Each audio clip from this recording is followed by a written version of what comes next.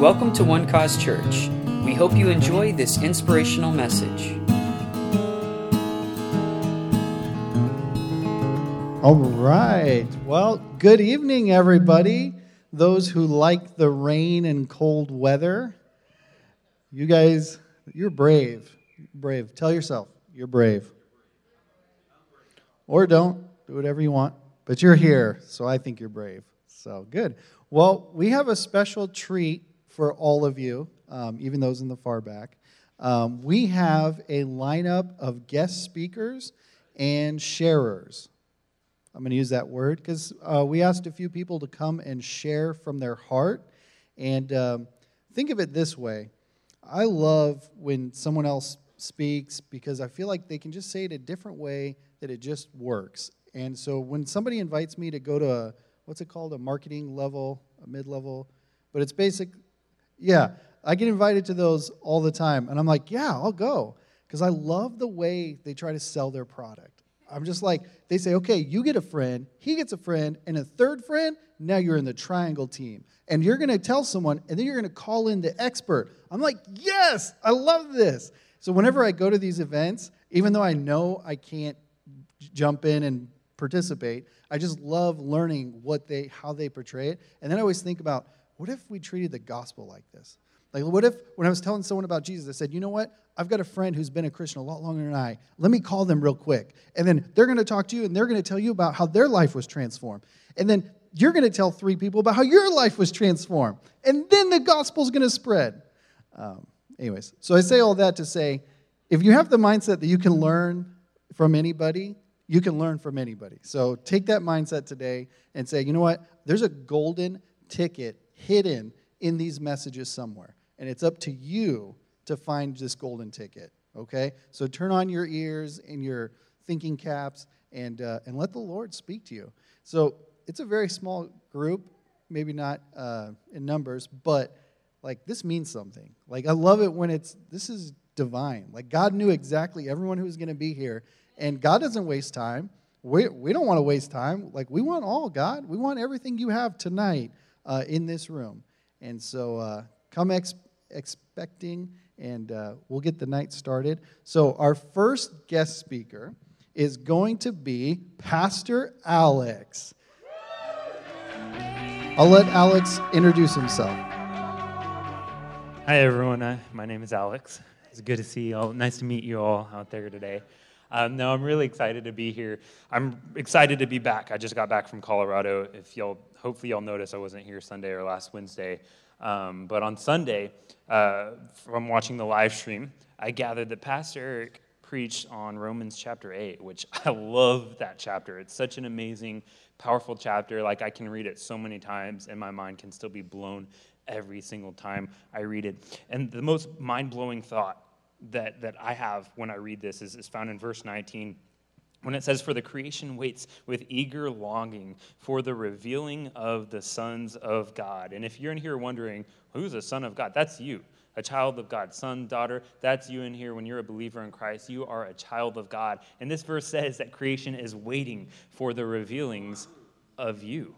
And in context, I encourage you to go read this because there's so much to it. It talks about how the earth is groaning with birth pangs. It's waiting, that things are happening because it's waiting for the children of God to reveal themselves. Like we all know that the earth is in turmoil, right? I don't think that any of us will argue with that. Turn on the news for 5 minutes, and you hear all the time about all the things that are going wrong. You hear people that complain about their jobs. You hear about all the terrible, bad things that are happening in this world. Then it gets depressing sometimes, right?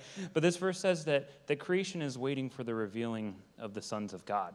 Like I said, I just got back from Colorado, and they have a lot of natural hot springs in the city that I went to. And so we actually went to some of these hot springs, which was actually pretty relaxing. They have a bunch of tubs with the natural hot springs that are really hot, and so we were hanging out in these tubs, and one of the ladies that worked there, she was walking around, and she was sticking her hand in the tub, and she would say, "That tub is 102 degrees." And then she would go to the next tub, and she would say, "That tub's about 101, maybe 102. And she'd go to the next one. That one's 99. And my first thought was like, dang, is she serious? Like, she knows how hot that tub is? But then my second thought is like, why is she going around just telling us the temperature of the tubs. Like, what purpose does that serve? And then she got to our tub and said, it's 99 degrees. Would you like for us to turn it up? And I said, oh, okay. So she's not just gauging the temperature. She's doing something about it. You know, we know those people that are constantly diagnosing where we're at in this world, constantly saying all the bad things that are happening about how terrible the country or the world or whatever it is, all the crime that's happening. We know those people, but how often do you hear about the people saying, but God is going to do something good? How often do you hear people saying, God is going to come in and change this situation? God is going to make all things work together for good. Creation is waiting for the revealing of the sons of God. That's you. As Christians, we can't just sit back and say, this is wrong, this is bad, this isn't working out. You know, the United States is going to hell in a handbasket. No, that's not our job. Our job is to do something about it. We have this message that God has entrusted us with, the message that will and can change people's lives. We have an obligation to share that with this earth. We have an obligation to stand up and say, hey, God loves you. He's going to change your circumstance. Hey, it's by Jesus' stripes that you are healed. Hey, God loves you. God loves you. That's the message that he's entrusted with us, and it's the message that will change lives. So I want to encourage you today, go into 2019 with that mindset. I'm not just going to sit back and look at everything that's wrong. I'm not just going to be that complainer that talks about how terrible my job is. No, I'm going to do something about it, and I'm going to share this message that God has entrusted us with. Amen? I love you guys. Thank you, Pastor Alex. He's our youth pastor here. Next up, we have someone who is very well known to the stage. We'd like to call up Faith Winchell.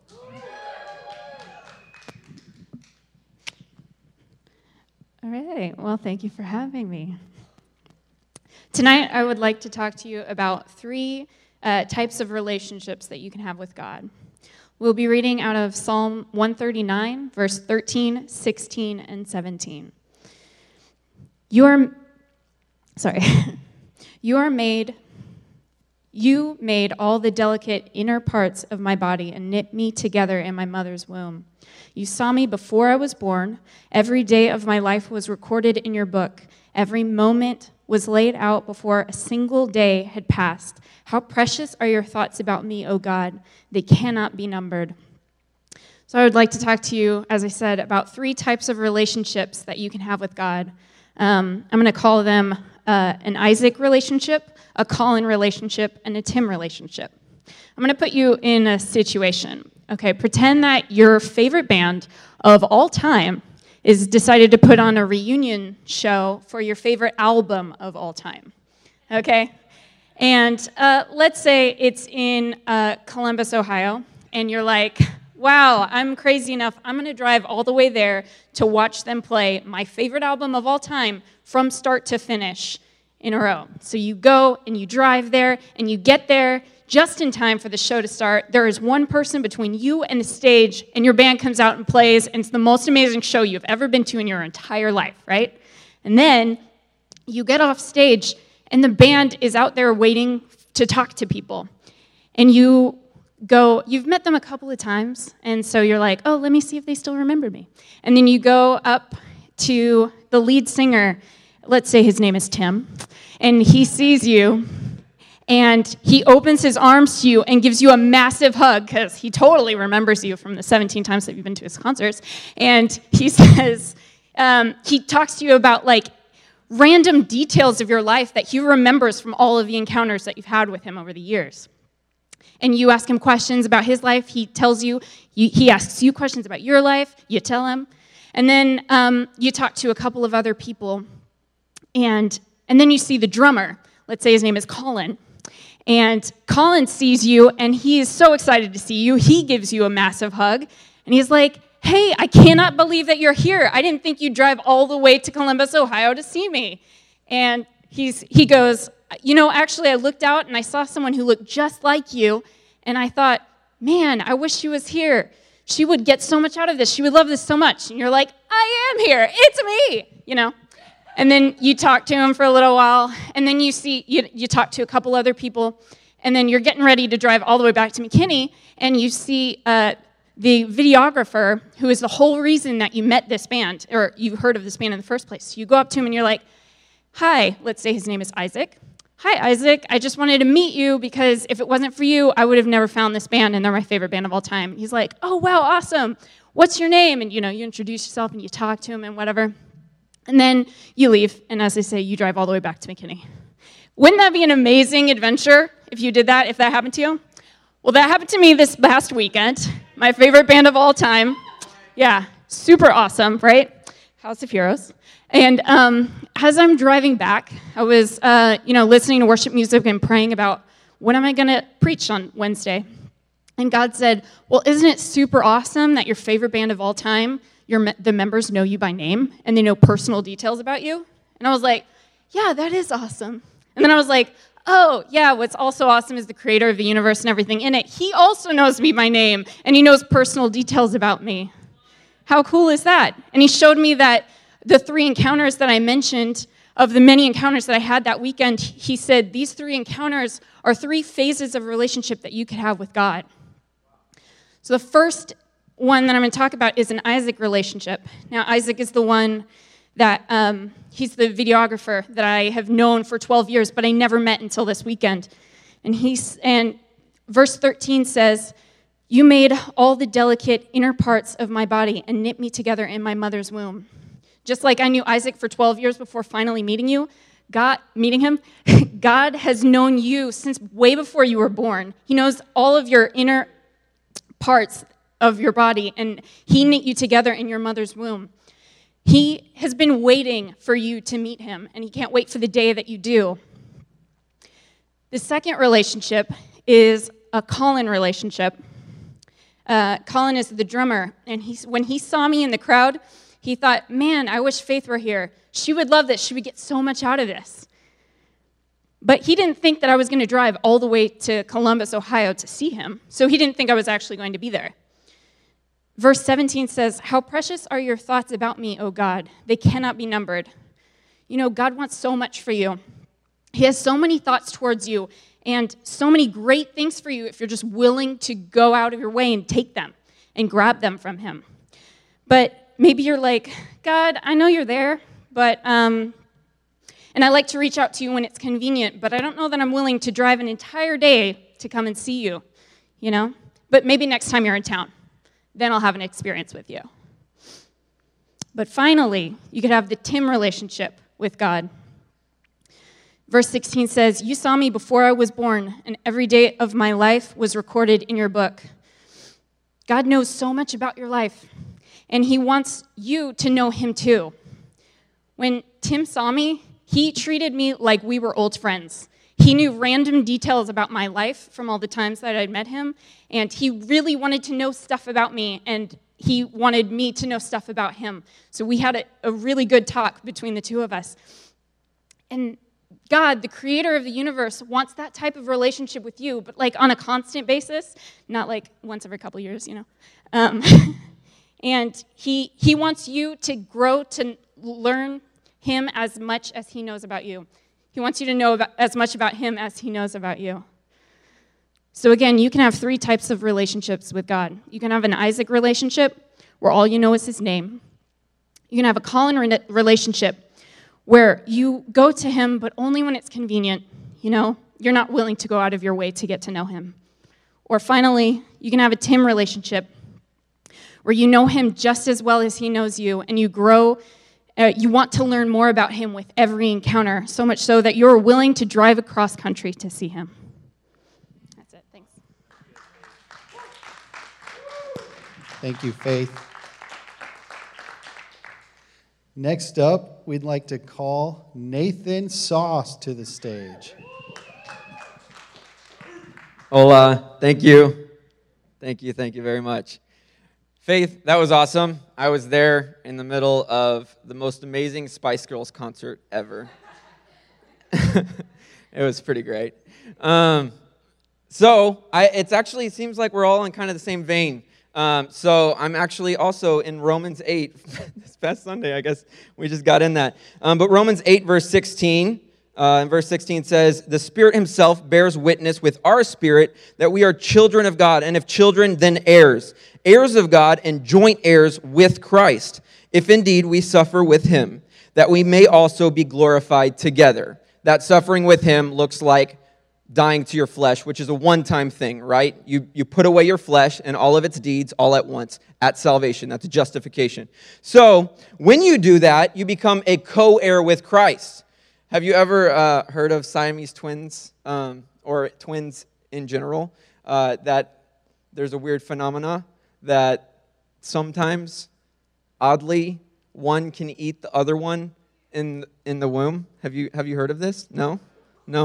Well, so Jesus kind of did the opposite of that, okay? So, we are co-heirs with Christ. We are heirs of God, right? So we have promises. We have things that we can hold on to as these co-heirs with Christ. So I want to talk about two different things that you get as a co-heir with Christ. First of all, you get preference. Psalms 2 verse 6 says, "Yet I have set my king on my holy hill of Zion. I will declare the decree. The Lord has said to me, you are my son." This is speaking of the coming Messiah, of Jesus. "You are my son. Today I have begotten you. Ask of me, and I will give you the nations for your inheritance and the ends of the earth for your possession." So you get preference first. Why? You say, why preference? Well, if you have an inheritance, if you have an earthly inheritance on this planet, then you have to have familial preference, right? You have to have that preference, that association with that person, that it's not just going to some Joe Bloke on the street, but you have to have that familial preference. And so first you see here that if you are a co-heir with Christ, if you come into the family of God and you become a son or a daughter of God, that you get this preferential treatment. This past few weeks ago, I'm doing school online. I'm finishing my undergrad, and I'll be done in May. But I did 4 classes this past semester, and I did them all online. And as you all know, as I said earlier, I had a tragedy happen this semester. And so I emailed 2 of my professors, because I have 7-week classes, so it's 7 weeks, and then 2 weeks off, and then 7 weeks on.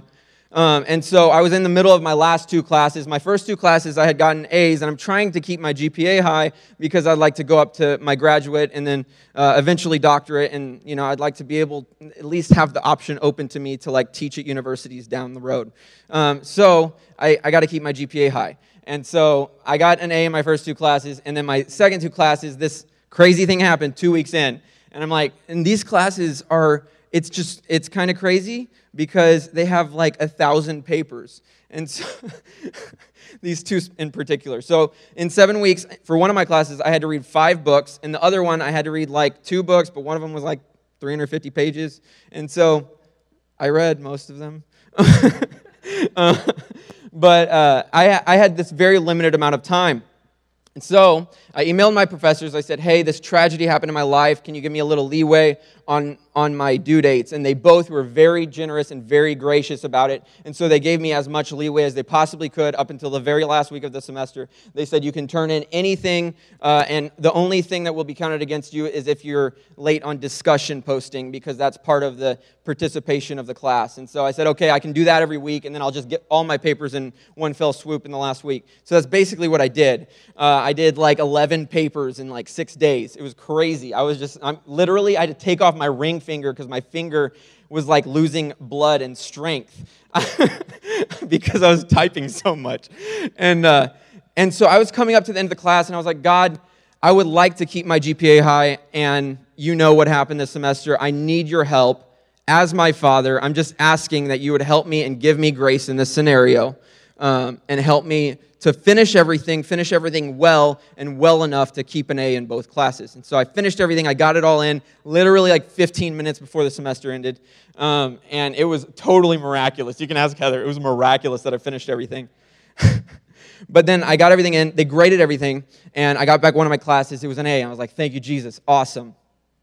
And then I got back my other one, and it was an A-, which an A- doesn't sound bad, but at the university that I'm going to, it counts as a 3.66, so it's not a 4.0, so it does bring down my grade point average. So I was like, I guess I'll just email my professor and see what's up, because I prayed, and I believe that God, He gives me preference. And so I emailed him, and I said, I know you already submitted the grades, the semester is sealed, it's done, it's over, but can I do something to just bump it up that like 1 point or half a point, or I didn't even know how much it was, just that little bit to get it to an A. And he replied, he said, unfortunately, the grades are the grades. You're a great student with a great heart, but you got what you got, basically. And I was like, okay. And so I just kind of settled it in my heart. I was like, okay, like, that's cool. You know, God, this doesn't like inhibit God from my future or anything like that. But then the next day, I'm at work and I get an email and it's from the office of the registrar, and they said my professor had requested for my grade to be changed from an A- to an A. Without any extra assignment, without anything else, he just changed my grade, which was probably the craziest thing ever. But it is directly connected to the preferential treatment that I have because I know Father God. Because I'm able to come to him and say, look, God, you know what's going on in my life. You know I'm doing my very best, but you've got to help me. You've got to help me tie up all the loose ends. So when you go to God, know that as an heir, as a son, as a daughter of God, you have preferential treatment. You get what you ask for. You get what you ask for. If you ask for food, he's not going to give you a stone, right? If you ask for provision for your children, he's not going to just throw them to the wayside. He's got you, and you have preferential treatment. If you need something in life, go to your Father. This scripture says, ask of me, and I will give you the nations as your inheritance. I will give them to you. Ask me. And then it says, I'll give you the nations as your inheritance and the ends of the earth as your possession. Secondly, just possession. God gives you possession. He gives you possession of land. He gives you possession of territory. He gives you possession of the things that your heart desires. He gives you possession of both things, physical, spiritual, emotional, things that you need in life. He gives you possession. This past week, we went for Christmas. We went to Lubbock, where my wife is from, and my wife's grandfather is a rancher, and so he has about 6,000 acres. That's partially ranch land and partially farmland, and so my father-in-law, as his son-in-law, he asked my grandfather-in-law, "Can we set up a couple feeders and hunt on your land?" And so, of course, my grandfather-in-law said, yes, you can do that. And so they set up 2 feeders. So I've never been hunting before. So I told my father-in-law, I said, next year, this is last year, next year I want to go and I want to hunt, and I want to hunt on Pampaw's land. And he said, okay, that sounds good. Let's do it. So he had the feeder set up last year. They hunted a little bit last year. I didn't get out last year. But this year, I was ready. So my brother-in-law lent me a rifle, and I went out and I took a couple shots, and I tested it out and everything. We were just talking. We were standing around, and what my brother-in-law said to my father-in-law really stood out to me. He said, to get this level of hunting, to get this type of lease on a land where you're the only ones on it, and it would be pretty expensive. It would be pricey. But man, isn't this just great that we're able to just set up feeders and not spend any of the fees on leasing the land, on getting all the permits for it and everything. All we need is our license, and we're good to go. All we need is our hunter's license, and we're good to go. God gives you possession. He gives you possession of land. He gives you possession of houses. He gives you possession of cars. He gives you possession of territory. And often, Satan wants to come in and steal that possession. He wants to take over that territory. He wants to say that, no, it's not yours. But see, if you know the landowner, then you have right to that possession. If you know the person who owns that territory or the person who owns that possession, then you have right to that possession, just as a son would have the right to his father's property. So whatever you have in your heart, whatever possession you're desiring to possess, God already has given it to you. He's already given it to you in giving you his son. Because see, when he sowed his son into the earth, it produced many sons. Many sons and daughters came out of it. And in that, now you are a son and you are a daughter. So you are the seed of Christ, right? You're the fruit of his seed. So you have the possession that he has as a co-heir with Christ. You are a brother or a sister to Christ. Now, when you go to God the Father, he sees Jesus. And just as Pastor Eric says it all the time, he sees Jesus. And this is in very, very much in regards to what you ask for. So you can know that when you ask God, God, I need this, or God, I need this, that he will willingly give it to you because he has possession of all of it. Ask of me, and I'll give you the ends of the earth as your possession. The ends of the earth as your possession. So you have preference and you have possession. I want to encourage you, when you go to God the Father, as an heir of God, know that those two things are yours, and that you can go boldly into the throne room of grace and receive mercy and find grace to help in time of need, and also receive these few things.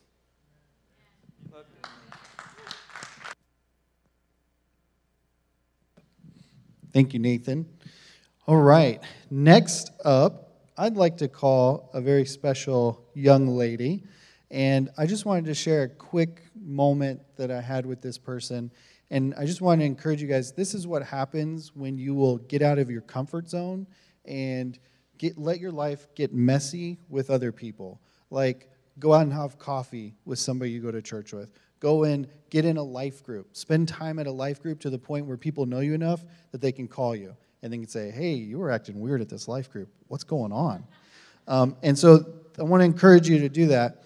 And I had one of those opportunities with this young lady. I was really struggling with my job, and she helped me a lot with my resume. She helped me a lot just to really encourage me to be like I was on the right track and I was doing all the right things.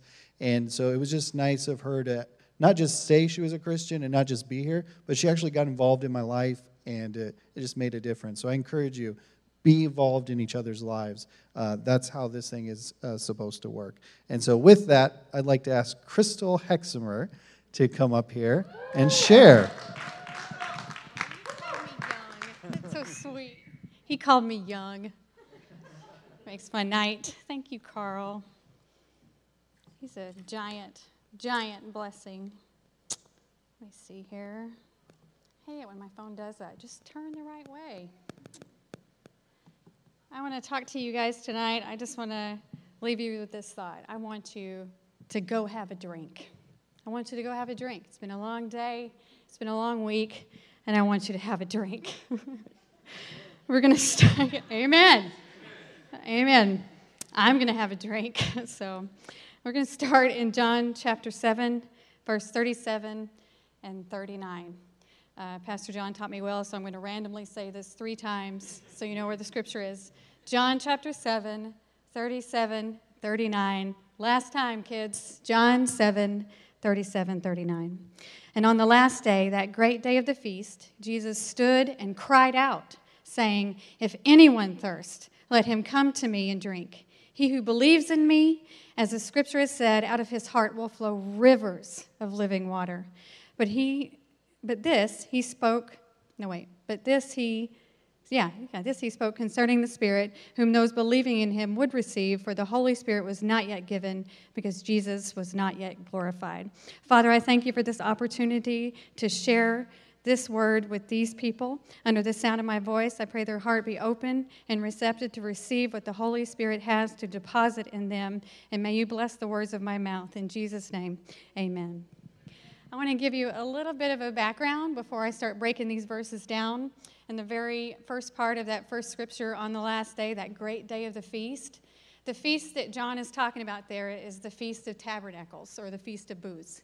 And that was an 8-day festival. Man, Jews know how to party. They're always like days and weeks. I mean, they get together. It's a big blowout. I think we as white people need to step our game up, but that's another message entirely. But anyway, it's an 8-day festival, and every good Jew male was expected to come into Jerusalem, and they would build these makeshift tents or booths or tabernacles, whatever you want to call them, and dwell in them throughout the festival in remembrance of them being in tents in the wilderness, when Israelites were in the wilderness. And the whole celebration is about that, about God's provision to them in the wilderness and the great miracles that he did. The water from the rock, the fire, all of those things were represented. And what the priest would do in these 7 days, he would do many different rituals, many different reenactments, one of them which was water libations. And that's essentially where they had this gold pitcher, and the priest would take it down to the pool of Siloam. I'm not sure how you pronounce that, but we're going to call it Siloam today.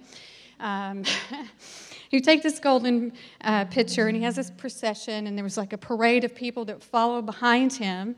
And they had flutes, they had shofars, and in the script they would be singing this, although I really don't know how you make this into a song. Maybe you guys can help me, but they would sing Isaiah 12:3.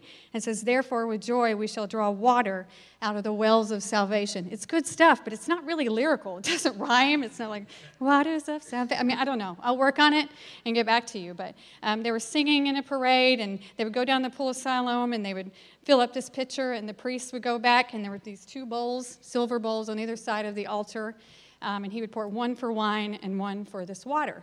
And he would do this once a day for 7 days. And on the 8th day, they really kicked it up a notch. They really got wild. And it would be the pool of Siloam again in the parade. But when they got there, they did a Jericho march around. They did it 7 times. And he would pour out the water.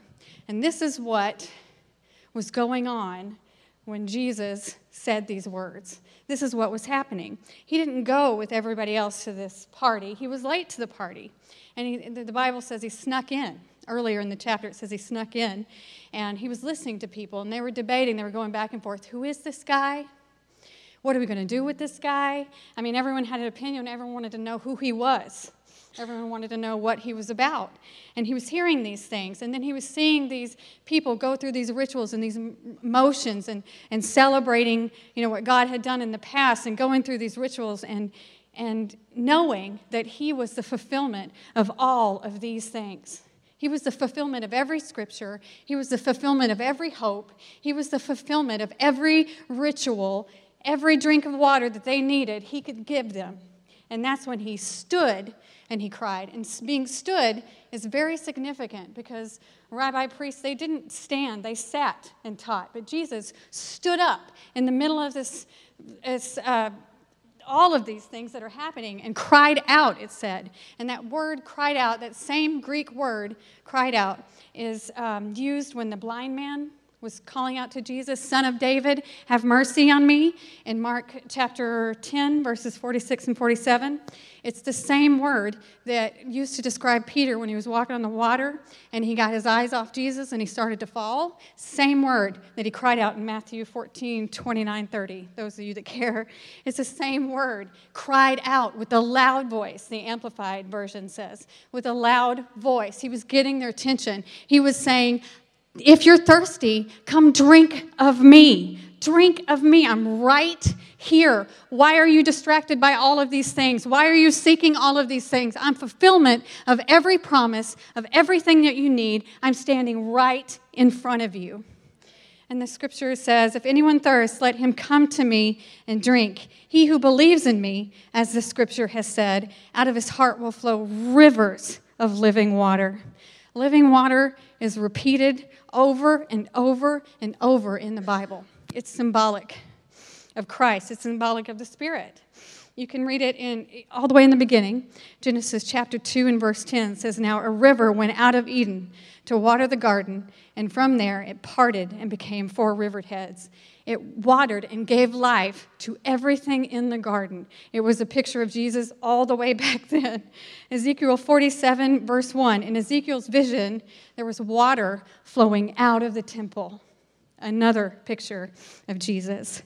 Zechariah 14, he foresees living waters flowing out of Jerusalem after Jesus appeared on the Mount of Olives. In John chapter 4, in verse 14, or the woman at the well, Jesus says to her, "But whoever drinks of the water, that I shall give him, and will never thirst. But the water that I shall give him will become in him a fountain of water, springing up into everlasting life." He revealed who he was to her personally, and now in John chapter 7, he's doing it corporately. He's doing it publicly. He's saying, "I'm what you're looking for. I'm what you're reenacting." And all the way to the end, in Revelation 22, verse 1, John sees a pure river of water proceeding from the throne of God.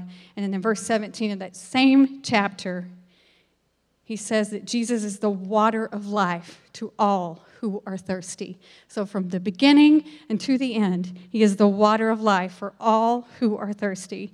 It's nothing that we do in and of ourselves. It is a free gift of God. It is dependent on what he has done for us, and not any works that we have done, not anything that we've done right, not anything that we've done wrong. It's only about what he has done for us. And I love John. He wants to make sure you get it.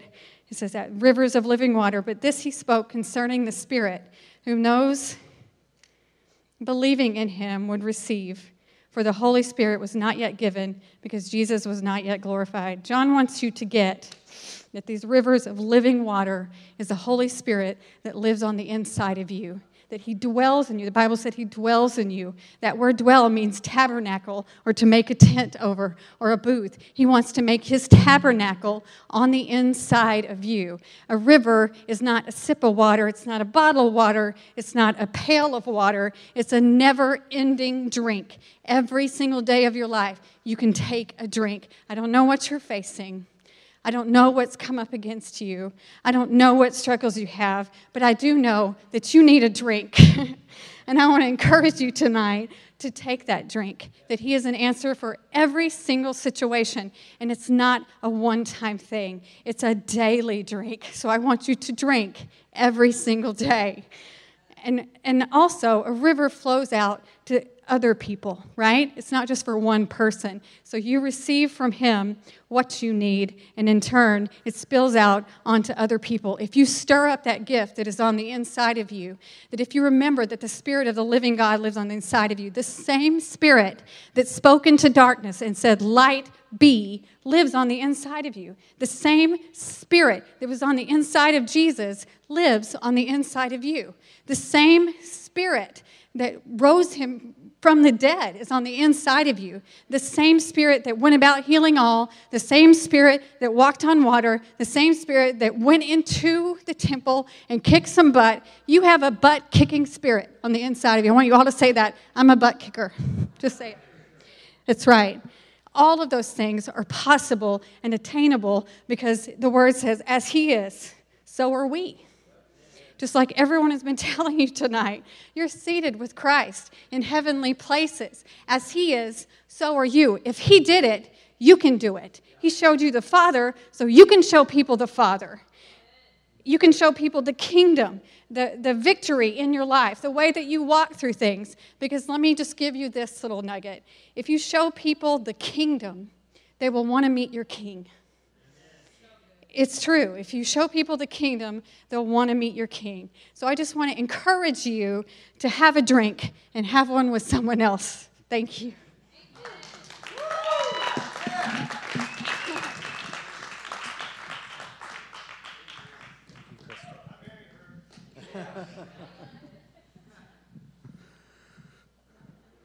All right. Well, this sounds loud. All right, let me adjust this real quick. I just want to do a real quick message.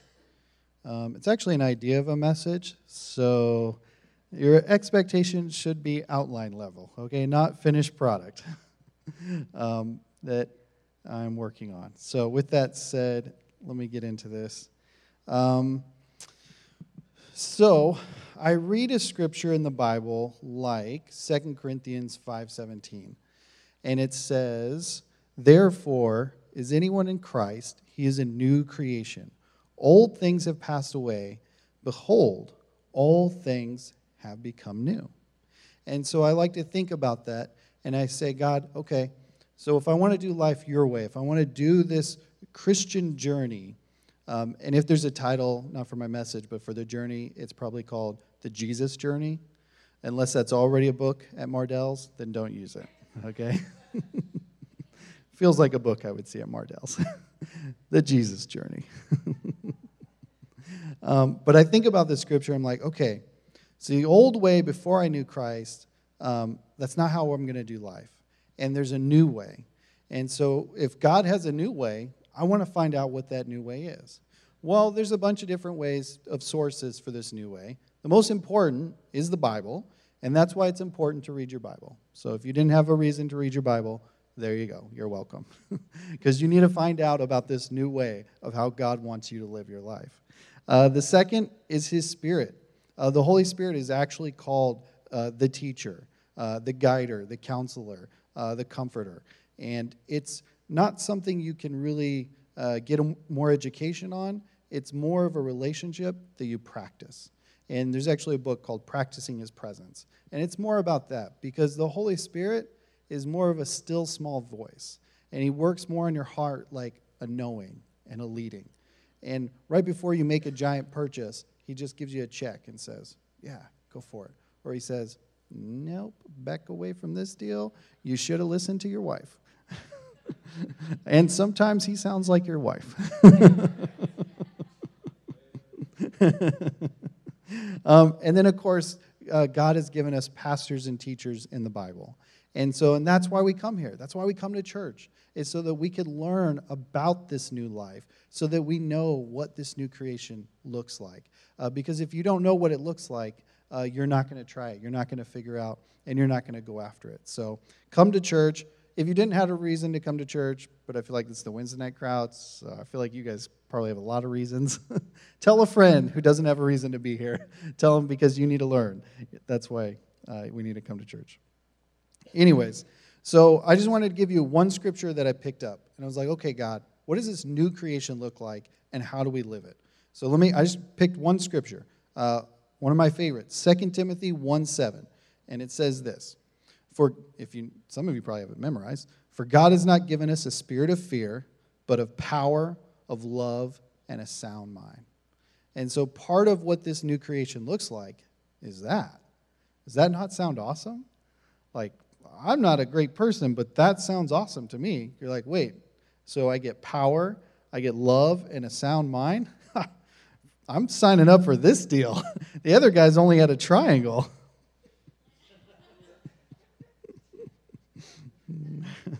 Anyways, let me go through the 3 words here really quick, because I actually want to apply this scripture to our lives. And one thing that I think a lot about, that I help a lot of people with, is overcoming anxiety and depression.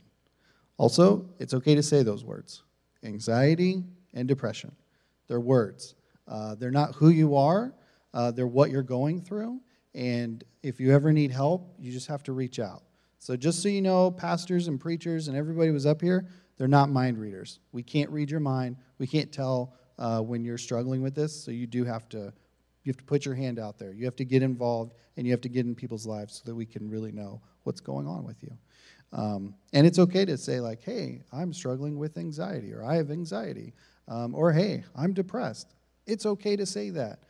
But let me give you the good news, because you're not going to stay there, okay?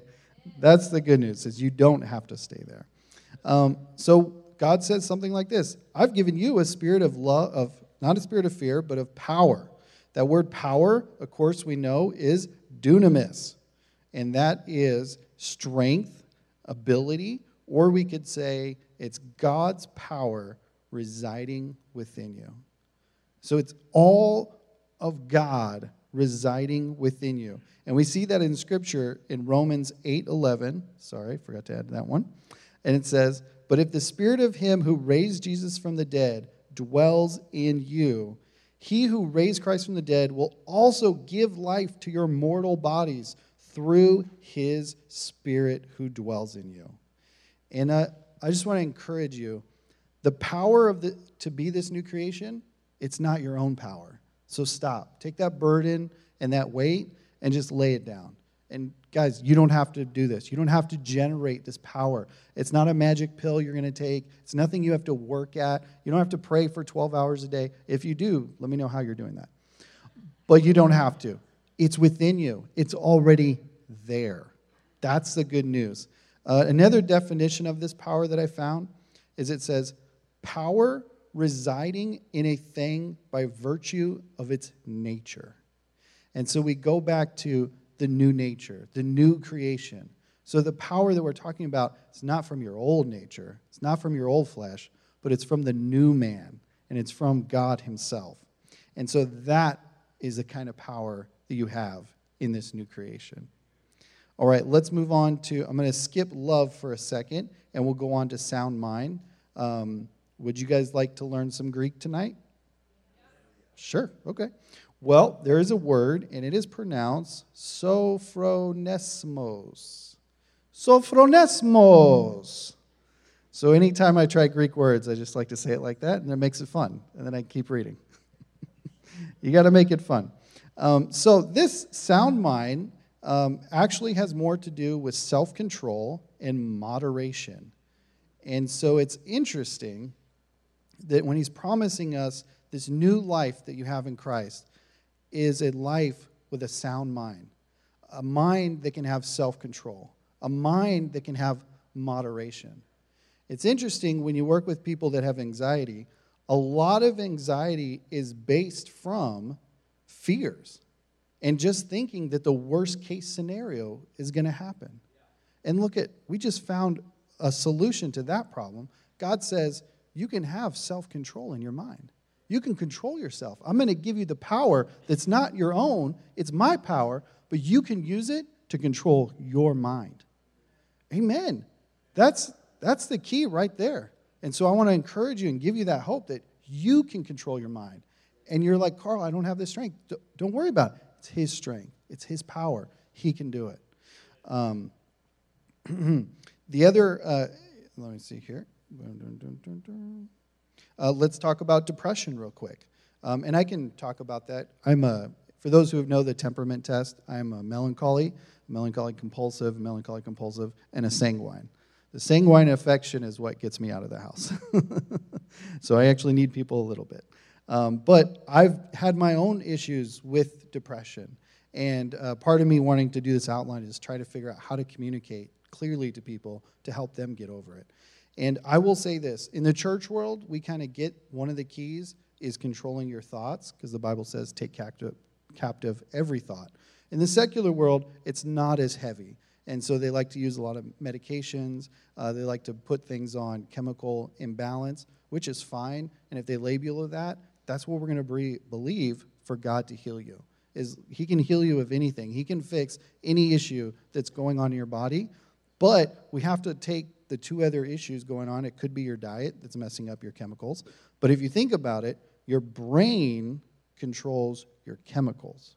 So when I come home and she says, Carl, I made your favorite food, my brain immediately, the thoughts I have in my brain, immediately good things go on through my body. I'm like, is it ribs? Is it pork chops? Is it the soft pork chops where I barely cut through them and they're still moist? Is it the kind where it's a little brown on the outside?